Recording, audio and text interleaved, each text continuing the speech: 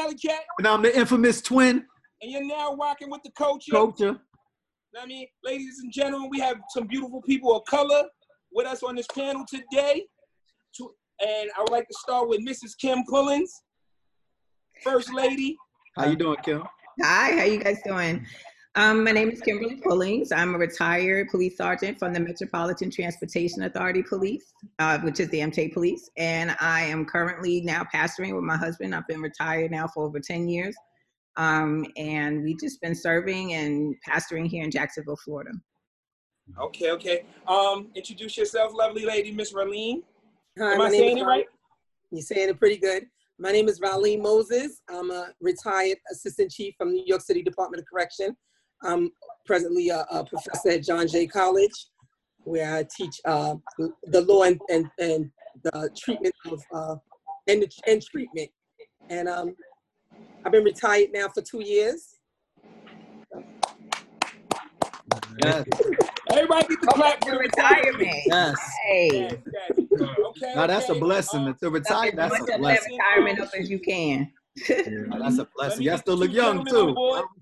We got our political analyst, Nathaniel Hezekiah. Come on, break it down for those who don't know. Yes. I'm Nathaniel Hezekiah. I have 10 years of experience working in the federal government, which I currently am in now, and I'm a black man in America. Thank you. And last but not least, my main man, Kareem Harso. Please tell them who you are and what you do for a living. Yes, sir. I want to start off very similar to Nathaniel. Very first, I'm a black man in America.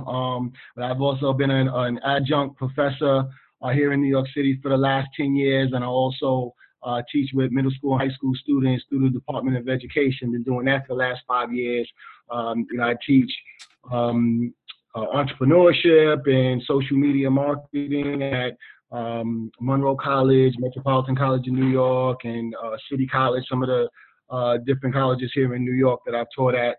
And I'm just really, really passionate about mentoring our young men and getting prepared for them through the DOE of public school. I teach at the Eagle Academy for Young Men in Harlem, and which is an all boys school, mostly young men of color. So I'm just very, very happy to be part of this panel. Okay. I mean, you're a little modest because you teach young men of color at the Eagle Academy in Harlem. I mean, am I saying it right?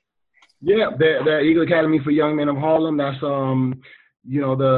we actually just had our first graduating class on Saturday. So I'm really just proud of our young men that literally just graduated, and it's been a very interesting end of this school year where we had to, educators had to get into remote learning, and in addition to dealing with the pandemic and police brutality, there've just been all sorts of challenges that our young men and their families have been faced with. And they literally, for our seniors, literally just graduated on Saturday. So I'm very proud of them, and it just really was an amazing last few months of dealing with some of the emotions, and really just being someone that I know a lot of my young men, young teenagers come to for different advice and to talk to and to give them real talk. So I've been able to play that role, and it's been very, very gratifying and interesting. Congratulations, brother. Okay, so now we gonna start right now. I'm gonna hand the mic over to Twin so he could give us the topic of discussion and do the mediation for us today. First of all, I want to say, man, I'm just glad we got more women on the show. I love the tranquility. I need more of that. I know Kareem, I know Nathaniel. Thank you, brothers, once again joining us today. The topic today is about the cataclysmic failures of government systems. So if we want to talk about different areas of where we feel need extreme improvement on, and I'm glad we got a diverse panel today, because I got paper, I take notes, I listen. So anything I hear new from my brothers and sisters, I jots it down. So I'm looking forward to this panel, and I'm looking forward to doing many more after this, trust me, because y'all got the expertise, y'all got the experience, and most importantly, y'all look like us. So that's very important. It encourages me, you know, because myself, I didn't finish college myself. So it encouraged me when I hear Kareem doing what he's doing. And Nathaniel, you've been in the game for 10 years and y'all retired and y'all still look young. So I'm very encouraged by this panel today. And I just want to say thank you to start with. And I mean, so going from there, the topic of the discussion, I mean, we can start from the education system. Yes. Just go all the way across the board. Well, I mean, I just want to acknowledge one thing, and I think that this is something that will be able to kickstart everybody and invite everybody in the conversation. Because we're simply right now, we're on this panel and we are communicating through Zoom. And this platform, you know, and the technology and the speed that everybody, no matter what profession you're in, had to like really self-educate and get themselves on board with how to operate technology to communicate has been an amazing thing. So I think that that's something that I really want to address as far as, you know, New York City and just everybody when you talk about, you know, the DOE and the response and the ability, for example, to get, you know, laptops and iPads to you know, to our youth that didn't have, and, you know, the ability to for everybody involved to kind of hit the learning curve of how do I operate on these online platforms. I mean, I'm speaking for myself, obviously, and a lot of my colleagues and the people that I interact with, like, we really had to hit the ground running, and we really had to, you know, kind of say, hey, you know what, we're going to tackle technology, and we got to keep the ball rolling. We got to keep mentoring. We got to keep grooming our youth, and we got to keep contributing to society using technology. And that's something that we all were forced to do, whether you are, you know, working, or whether you are a parent and you have children that were going through the school system through remote learning, and you had to like pick up the speed. And I just want to applaud everybody, because at the end of the day, we all had to do that. And, you know, I can speak from a perspective of saying that I was pretty technologically savvy, if you will, but the response of everybody saying, hey, you know what, in order for us to reach our youth in education and to say, hey, we got to meet them where they are, we have to embrace technology. And that was something that I believe that we all did. And what I want to point out is that, with that said, I'm a firm believer in that everything happens for a reason. One of the things was that while everybody was home and had the ability to pay attention, whether it was to the news or to social media or to educate themselves on technology, we were exposed to things. And now we're at a point where there has to be a certain response. So I am specifically proud of how, for example, like the you know, Department of Education, and how everybody in education responded to having to force themselves to be online and still to interact and be engaged with our youth. That's something that we had to do as a people. Now, the challenge that I want to put out there, and what I think is relevant for this discussion, is what can the government do, or what systems in place, what can the people that are in position, what can they do to help this process as we all are trying to navigate some of these technological platforms and new ways of communicating. And this is what I think is really, really important, because a lot of our people, a lot of people of color didn't have access to certain technical devices before the pandemic went down. All right, now hold on. Can I interject on that? Yes. Because now that you're saying that, I'm glad, because I want to go to the DOC, because now that they're giving us this technological equipment and to work and to push further, is that really the thing for us to push further? Because in the projects, they're giving free internet. Yeah. Queensbridge projects, they gave them free internet, and it stopped the shooting for a little while. And now I hear in the Department of Corrections, especially on Rikers Island, they're giving them Game Boys and iPads. I'm hearing, I'm not sure. I know you retired for 2 years, but I know you're probably still in the youth. You're on mute. You're on mute, yeah. Unmute yourself. You got to unmute yourself. Nobody hears. I'll do it. Okay. Gotcha. Okay. There we go. So I'll say this. Number one, that didn't just start them giving out iPads and then giving out the Game Boys and all that. That did not just start. However, the problem is when something good like that happens, in my opinion, and I was up there and I was in those rooms when it was happening, it was for show, right? That's what you want to do. It was for show, which is one of the reasons why, you know, I took an exit, because I'm not about talking. I'm about doing. And sometimes that's not what it's all about. It's about the talk, but I'm about to walk too. So when they were giving out the iPads and the Game Boys, I was very against the games, because I didn't think our kids needed more time playing games, right? When I had the adolescents, I didn't think it was time for them to play games. I thought that it was time for them to learn about the iPads and all the things that you have, all those apps. It's not just about the games on the apps. There's a whole bunch of apps, and you know, you're using 5% of the iPad. So the iPad is 100%. So you're using 5% with your games. So now, what they're saying that, I think, so are they really trying to teach the children to make it start from school? Because they say school is either you go two places from school, either you go to corporate America, or how they say the military, or you go to jail. And when in jail, don't you feel they're making it comfortable by giving them these children iPads to say, okay, get in trouble, I could get an iPad. I could still be in contact with the world. You could still be on the internet. You could still be on Facebook and all of that. So I was, and still am, I was very interactive with my population. I'm gonna say, I came from the hood, and I was of the hood, and I just fit right in. So, but I'm not one of those people that's gonna like, oh, come on and let's walk together and kumbaya, because the struggle is real. And so every time we send in messages that we're pacifying them, they're not part of the solution. Because you giving them a Game Boy is not part of helping them get better. It's part of showing them just do what they've been doing before they got here. So I was a little rough with my guys, and they loved me for it, because they were the ones when I was in the adolescence, they were passing. There's a lot of correction staff, and I'm not talking about correction officers only and captains. They're, you know, the untold story is that there's more good than bad.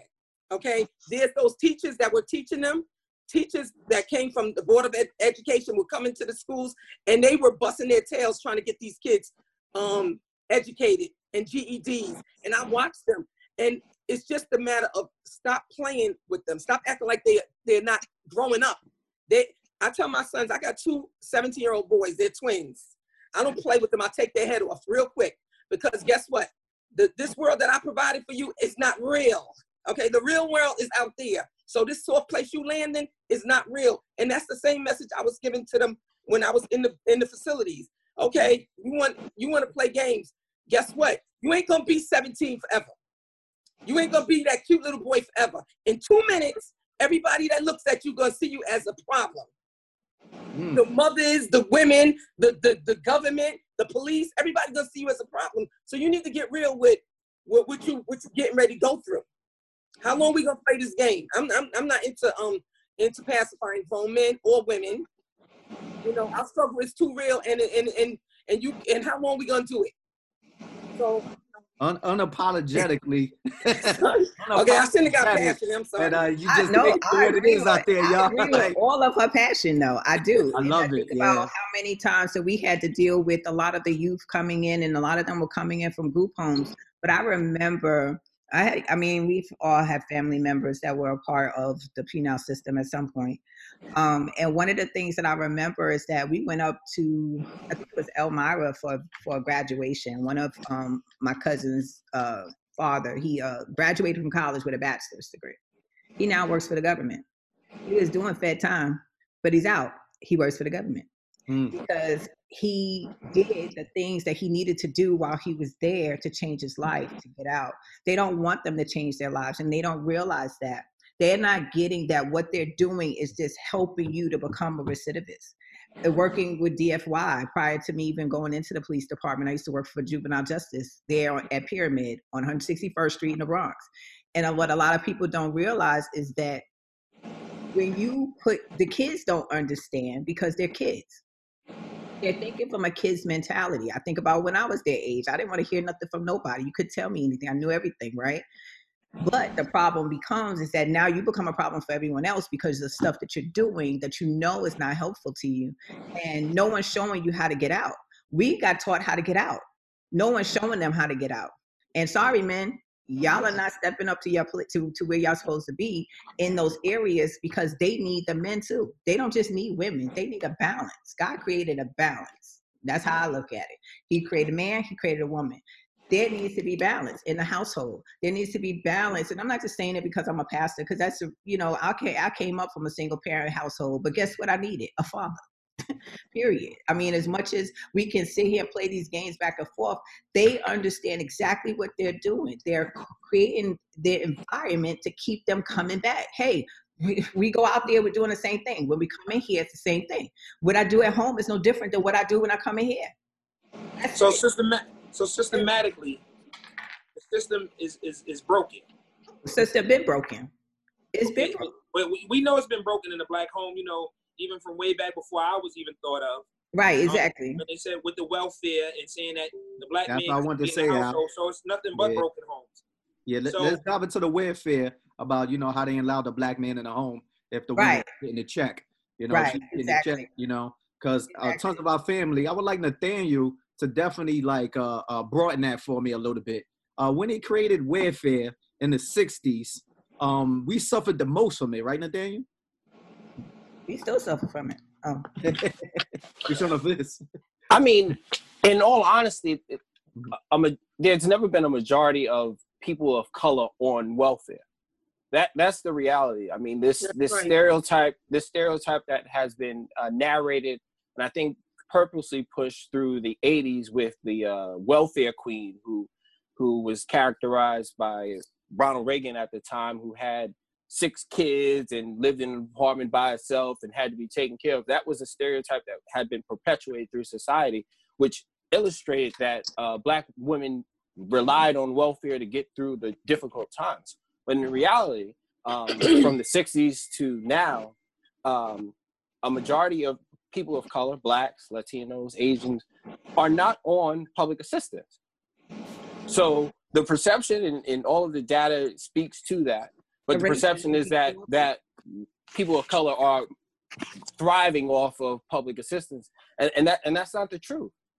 It's mostly what's in middle America that is desperately underneath the poverty line, and people who also in conjunction with that, these are people who also work, go to jobs that don't pay them enough to actually have a living wage. And so they have to rely on welfare to help supplement some of the wage that they have in the home. So it's not all. And Nathaniel, you're absolutely right, because when you said the wages, right, there's racism also behind the minimum wage thing too, right? Because when they implemented minimum wage in, I think, 1938, there was a boom in the economy in the early 1940s, right? Because, the minimum wage wasn't that different between a white and a Black young man that was working. A lot of our youth can't get jobs today, so they wander the streets. They wander out there, trying to figure out what to do. But what do you think about minimum wages, and since the fact that they went up on minimum wages, which causes a lot of us not to get these jobs? Well, minimum wage in New York, I think it's $15 now. Mm-hmm. It took a progressive step up to $15, and that's speaking for New York City. There's other regions that aren't at $15 because that's not where the minimum wage went. But then also in other states, there are several states that have not increased the minimum wage. So you have to look at what's going on in that state as far as the state government composition, who's advocating for the $15 minimum wage or even more of a minimum wage, and how that dynamic is being spread throughout.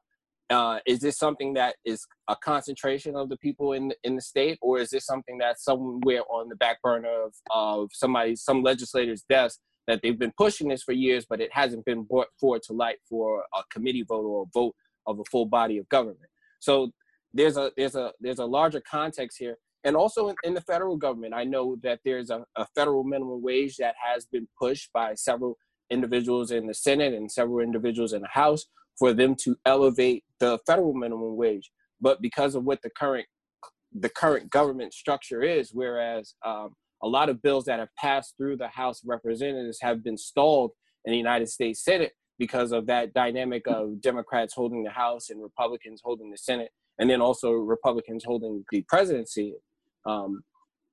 Those bills that may have come out to elevate what the federal minimum wage is have fell on deaf ears in the Senate because they haven't moved forward in pushing the bills for a full vote. Can I say something? Yes. When you talk about the minimum wage. So just some fun facts that California is a place that if there is a firm or organization that hire more than about 6 people, they have to pay them $50,000. That's the minimum wage, right? Mm. If you work any place that's a huge, they cannot pay you like they pay $15 here, right? So all over the world is different. But more importantly to me than the minimum wage is to get people who are getting minimum wage to teach them something that's going to really make money, that they won't be looking for something for minimum wage. We have to educate the kids, educate these people, educate people who don't have to do something different. Like they got, and I hear people saying, and people kind of get mad about it, they got coding and they got driving, they got all these other things that we need to start teaching people. Anybody could do it, but we have to teach them. So when I think of the minimum wage, it just upsets me. I don't want to know about the minimum wage. I want us to do something that we don't have to look for minimum wage. I mean, I think a lot of people look for minimum wages because a lot of it is fear. Some of it, yes. A lot of people don't realize that a lot of the stuff that we have going on is rooted in fear because of the simple fact of how we've been beat down as a yes. people. So, even for me, when I first came out, I dropped out of high school at 16 years old. So, and I thought I knew everything. I was big, bad, and grown. I knew everything. I could do whatever I wanted to do. I had a good job. I was working in Macy's. I wasn't working minimum wage back then because they weren't owned by Federated back then. They were still owned by the family. But the thing was, it was just different. It was just a different mindset. I had to do the work. And I think that's the problem. I think some people don't realize that there's work involved. It took me to get to where I am today. It took work. I didn't just come off of welfare. I didn't just come out of just being in a shelter and things like that. Those are things I had to work through to get to where I am today. So I went from welfare to 6 figures. And the only way you could do that is doing the work. I mean, don't be afraid. And don't be afraid. And don't be afraid. You have to. We can say do the work. We can say do the work, but a lot of us are still mentally enslaved. What I mean by mentally enslaved, some of us don't know better, so we don't do better. We have various generations on this panel, and a lot of us have all of us on this panel have experienced the crack epidemic, and it hit the urban communities hard. And I said this in a couple of shows we had. The children never had nobody to tell them right from wrong. So even if they was wrong, they was still right in their mind. So once again, we would have to go back to the educational system, which the educational system in the urban community was set up to fail. In the sense of like they still have somewhat of segregation within the educational system when you have the charter schools. Me and Nathaniel had this conversation before. Me and Kareem had this conversation about the charter schools, and how they take them and they implement programs and don't even tell the parents about the programs and how the programs actually are supposed to be ran or driven. Yeah. And they'll tell you a whole different side of the program. Go ahead. Well, I just want to ask you about the segregation part. Would segregation be so bad if the school system was still teaching exactly the same in every school? You understand what I'm saying? I'm saying that a charter school. Well, I believe. See, now I'm glad we're doing this because I like this. I want this to get a little heated here in this topic of discussion. I want my child to have the same education as the next child. Right. And in a charter school, they go by lottery. They go by numbers. And if your brother got in there, you lucky if you can get in there because your brother's in there, so you might get in there faster. Nathaniel can break it down to me.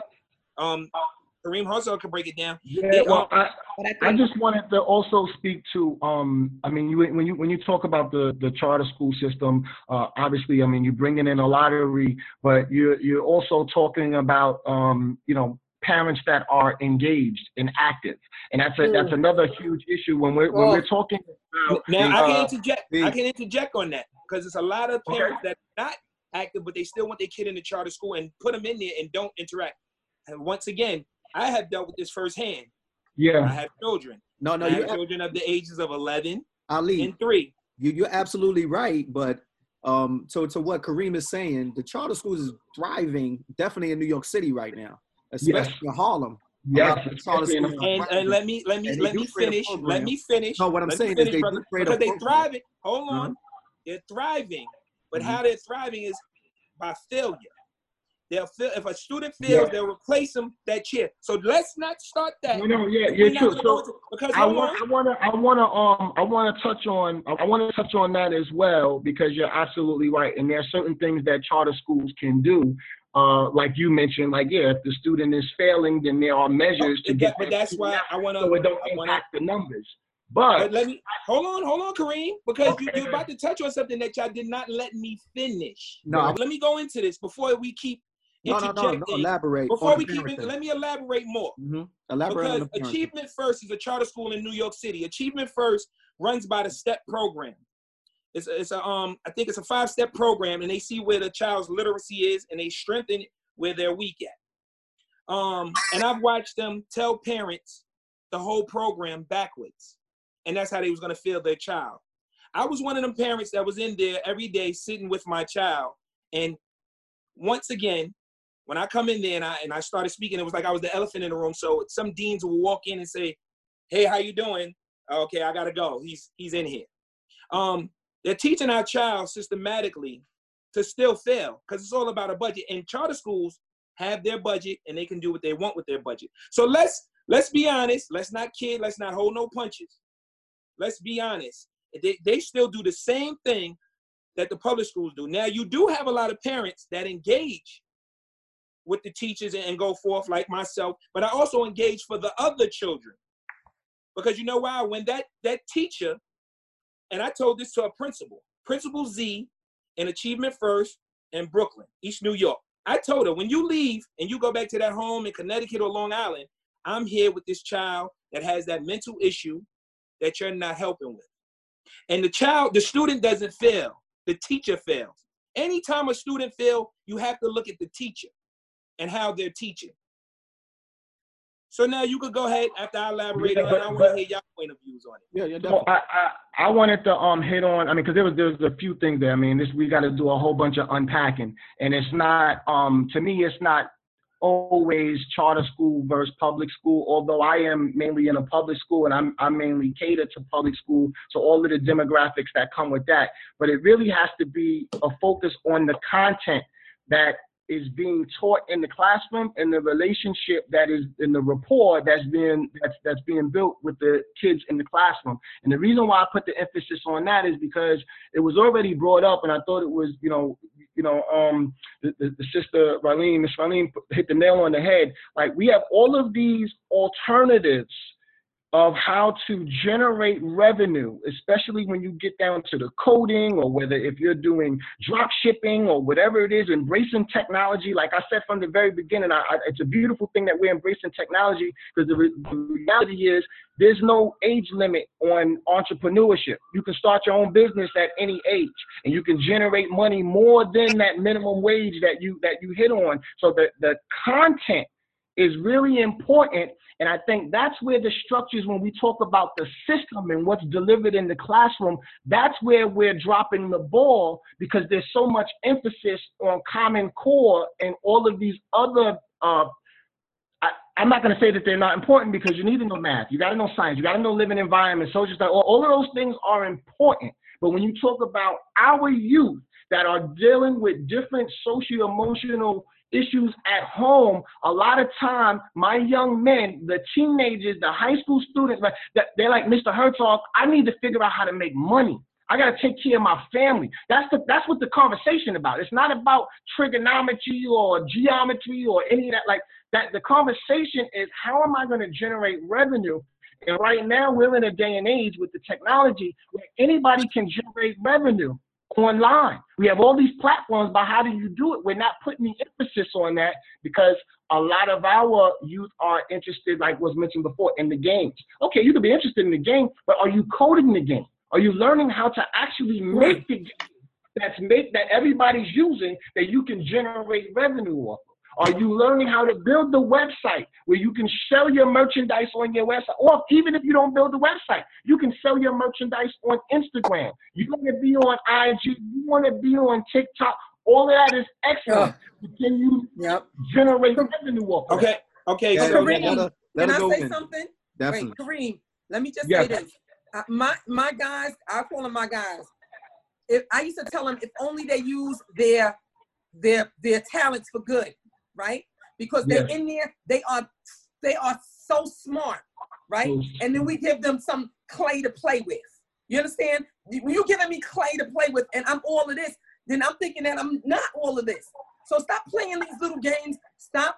And another thing is, you could teach them all day long. You give them the right things, and then they go, oh, Miss Moses, I'm out of here. I'm leaving. I'm going home tomorrow.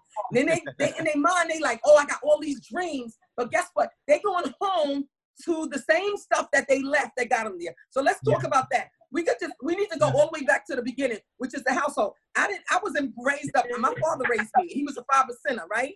My father raised me. He was a 5%er. Bunch of drugs in my life. So I mean, I'm not even trying to hear the story because everybody got a story. So when we need to take responsibility that we tired of this and we got to do better. I didn't go to Rikers Island with 2 master's degrees. I went there with a high school diploma, right? So, and ain't nobody was giving me nothing. But you have to say enough is enough. We can sit here and talk about what schools is better. Everything is whatever. It's us and these kids. That's really where we need to get with. We need to get with them. So excuse me, Miss Raleen. So I'm sorry. Okay. That's my last. No, that's not your last. That was good. No. I don't. I'm not trying to stop that. So I'm just trying to So the point of the conversation of what you're saying is that we need to take accountability. Thank you. So now taking accountability. When you telling a child that's probably let's be honest, because I could give you my history. A child that was on the street at 11 years old. Me too. Now you talk to a child 11 years old. We wanted more for ourselves. Yes. We wanted better. So let's because you have your laws of average. You have your above average, you have your average, and you have your below average. Everybody only it's like the kid in school. They only remember the cute kid and the ugly kid. And so some kids want more, some kids don't. Some kids just want to coast through life. Now, we're talking about let's have accountability and things of that nature. One of my favorite words. You have accountability. Yes, but being accountable at a very young age, and you could be wise beyond your years, but you might not be able to go get that blue card. And a lot of people, for the viewers that might be watching, the blue card is when you wanted to work summer youth. I went for my first. Let me. And I could give you. Let me give you the system. My mother got high. We all had these stories. We all come from these stories because we're black. I went and got a summer youth job. I didn't turn 13 until August. They let me work damn near the whole month of July and then told me, you can't work here. You're fired. You're not old enough. And did not pay me. Now, if my mother was smart enough, she could have had a lawsuit. But she wasn't interactive with me. So, we have to have, like you said, the black man needs to step up. And we need to be interactive in our community with the children. And if anybody feels I'm wrong, just let me know. Because I think we all need to step up, in a sense. The women as well. But there's a lot of factors that go into it, right? And what I'm hearing is, to my knowledge, is that, okay, you got the youth who do actually want to do better for their family.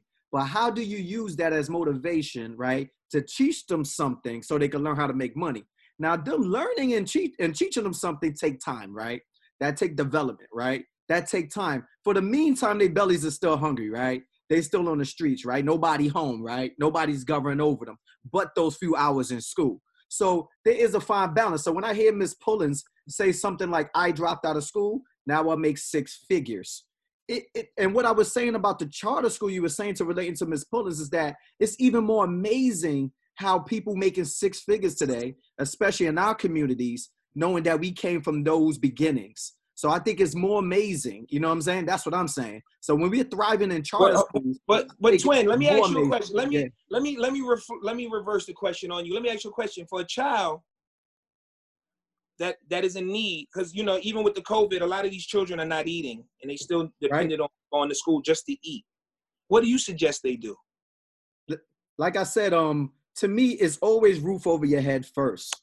That got to be the first. Like, you getting fed, you getting eat. That's above everything. I mean, if you go back in the 60s, when they started putting us into housing projects, especially in New York, people lived in regular apartments. A lot of the community lived in regular apartments. A lot of them wasn't educated. A lot of them didn't know their names. A lot of them didn't know a lot of stuff. So what I'm saying is, in this time that we're in, right, I think it's amazing that we have a lot of technology, right, like Kareem is saying, but also we're not using the technology to the best of our ability, right? There's so much information online, and we decide to take the time out to only do TikTok. We take all our time to learn something else. So I think that's what I'm hearing in a nutshell. But what they should do, I feel, is take care of their family and themselves first, because them being in the educational system is not really putting them first anyway. Okay, so now a child to take care of himself first. He got to figure that. We got to figure that out. We got to figure that out. A lot of these children are not raking leaves. A lot of once they leave home, their peers become their role models, influencers. Yeah. Yes, the environment. So now, if John Boy over here is slinging dope could be anything. Weed, in the South it could be anything. Weed, whatever. Right. They slinging dope. What you think he gonna do? Because they always said there's no hope in dope. But if he sees his money and he could get him a sandwich, then he could get him the sneakers. What you think is gonna happen?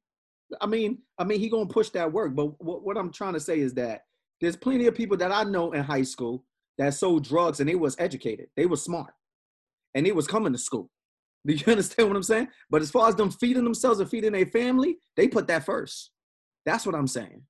So your survival is first. Let me interject on that. And then after that, they ran into Mrs. Pullins. And Mrs. Pullins, can you explain what happens? Because then after that, they're gonna run into Miss Raleen. Well, basically what happens is we used to have a group of kids. They used to come into Penn Station and sell candy. And we used to have conversations with them. And how that looked was that the conversation with them is, I understand that you want to make money, but there has to be a better way. Like, we've had conversations where you can arrest somebody, and that's usually what happens. They get arrested. But the problem that becomes is, what do you do while you're sitting there processing them? What conversations do you have? And the conversations I have with them, especially for our people, is to talk to them about my life and what I've experienced. So I share with them and say, hey, you don't have to be a police officer. You can find something else that you can do, especially in New York. That's what a lot of people don't realize. I've gone from different agencies that were offering free programs, whether it be computer science or whatever, because you have special programs that are up in New York as well that people don't know about. I think we're not putting enough resource information out for them. They're in environments where it's a closed environment. If you go into a particular project and you're not from that project, you're gonna have a problem, period. Definitely. If I went from just going from Farmers to Southside, or to Hollis or whatever, it could be a problem because I was from Farmers, so it's different. So Mrs. Pullins, now they have a record for trying to do the right thing. Even if it's a little misdemeanor, they have a record for trying to do the right thing. Oh, yes. That's somewhat of a discouragement. Then hold on, because I know you're gonna light it up. Hold on, give me a second. Now, do you know that even if, okay, you said get your I guess it's a panhandler's license, or I forgot exactly what it is. When they on the street, like the food carts. You American citizen is hard for them to get it. You have to either be a veteran or you have to be a foreigner to get it. Well, in New York, yeah, it's hard to get them everywhere, really, because they only use that for veterans for the most part. But they have veterans or foreigners.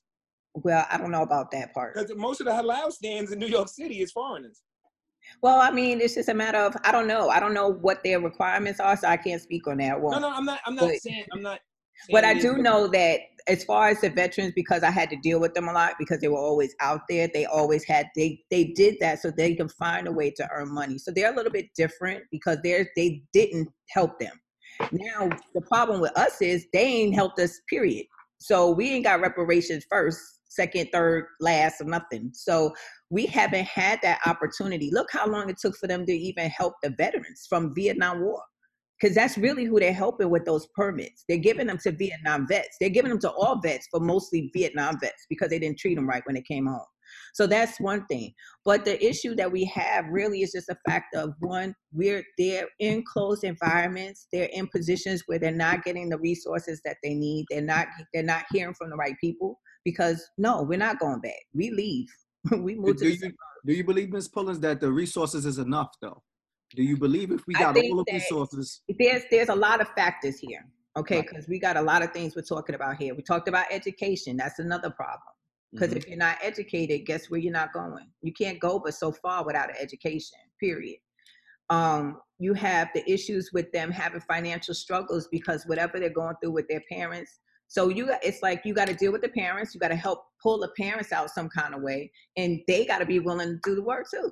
And if they're not willing, then how do you deal with the kids? You got to find ways to get to the kids, whether it's in their schools, whether we need to go back into the schools. I'm not big on charter schools. I feel like being in the South, what I've learned here from being in Florida and having that Southern mentality and dealing with all this racism crap that got going on down here in Jacksonville. But what I've learned is I was fighting to put my kids in particular schools because there's got a lot of magnets down here. They're not charters, they call them magnets because they're still part of the Duval County. They're still part of the school system, so they're not charters. We have separate charter schools, but we have magnet programs that are specialized schools. But what I noticed is that when I tried to get my kids in those schools, it was always a color issue. It was the issue with this fact that my kids, it wasn't the area. They found a way to, the red tape is always there, right? But the issue that I found is that my kids, they survived and they thrived in the schools that were in the hood. They went to the school that my father-in-law went to, that where he had to run the school because he was being chased because he had to go through the white schools, the white neighborhood to get to the black school, which is on the other east side of Jacksonville, which was so crazy to me. I was like, how is that? So anyway, with that being said, what I realized is that my kids got college scholarships in 6th grade in the middle school, Title I school in the hood with the worst kids. They were honor roll students the whole time. So my thing is, I've been able to see different perspectives. My kids didn't thrive in New York. They weren't thriving up there. They thrived when I moved out of New York and put them in Delaware and then moved from Delaware to here. But the problem is that if we don't start going into those schools, I think the kids there did so well because we were willing to do the work. My husband and I were there all the time. And they could pick up a phone and call us and we would show up. We would show up for the kids. For everybody's kids, just like Allie was talking about. We showed up for everybody. It's like, your parents not here? No problem. I'm here for all of y'all. Just like we're here now. Like we've been going out with all of these riots and these protests and stuff like that, and we're telling them, these kids losing their parents. Their parents is like, you walking with the black people? How dare you? So they're taking us on and they're saying, hey, y'all are parents now. It's like, all right, no problem. We have to step in for those that can't. Are we willing to step in? We've lost our village. We've lost our tribes. That's a lot of the issue. We've lost our tribes. We cannot, if we don't get these resources into the people, when I say resources, I mean whether it be the parents, the kids, whether it be better educational skills, trade schools. I mean, even in the prison system, they had schools. They took the schools out, but they had schools. So Ms. Rolene, go ahead. Yeah, because you know I'm about to bust. So let me just say on a couple of levels. I don't know how to fix this exactly because I know that it goes all the way down, and I'm really like, it starts with the family because we can sit here and blame everybody else, but it starts with the family. So with the men not being home with the kids and all of that. My father raised me, but my father only had a sixth grade education. So he was just quite happy if we got out of high school. He's like, that was like major for like, Lord, Valim and Deshauna, they're out of high school, right? Oh. But anyway, bigger than that, the Department of Correction, when I was there, the count was 10,000, right? And I used to say, if y'all let these people out, y'all paying $150,000 each person to keep them here, right? For one person. If you let them out and give one of them a job, you let 5 of them out, the amount you're paying for one person, you could give them 5 of them a job, cleaning up. And you got to take care of Franklin and Fulton, the whole street, from near to there, everything and everybody. And you take care of Bedford and Nostrand, and you give them that.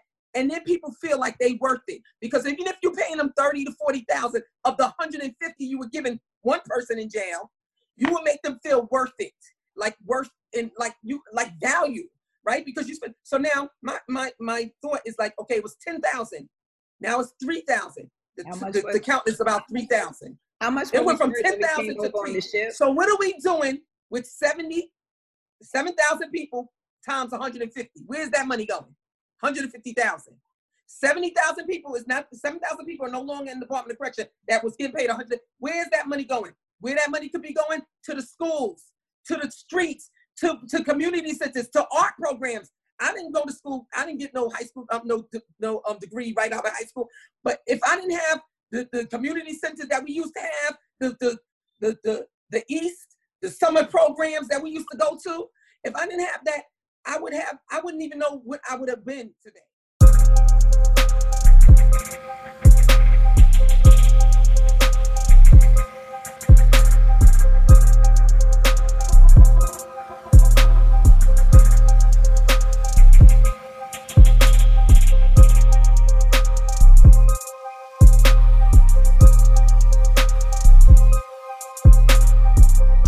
This is All Right, White Adjective.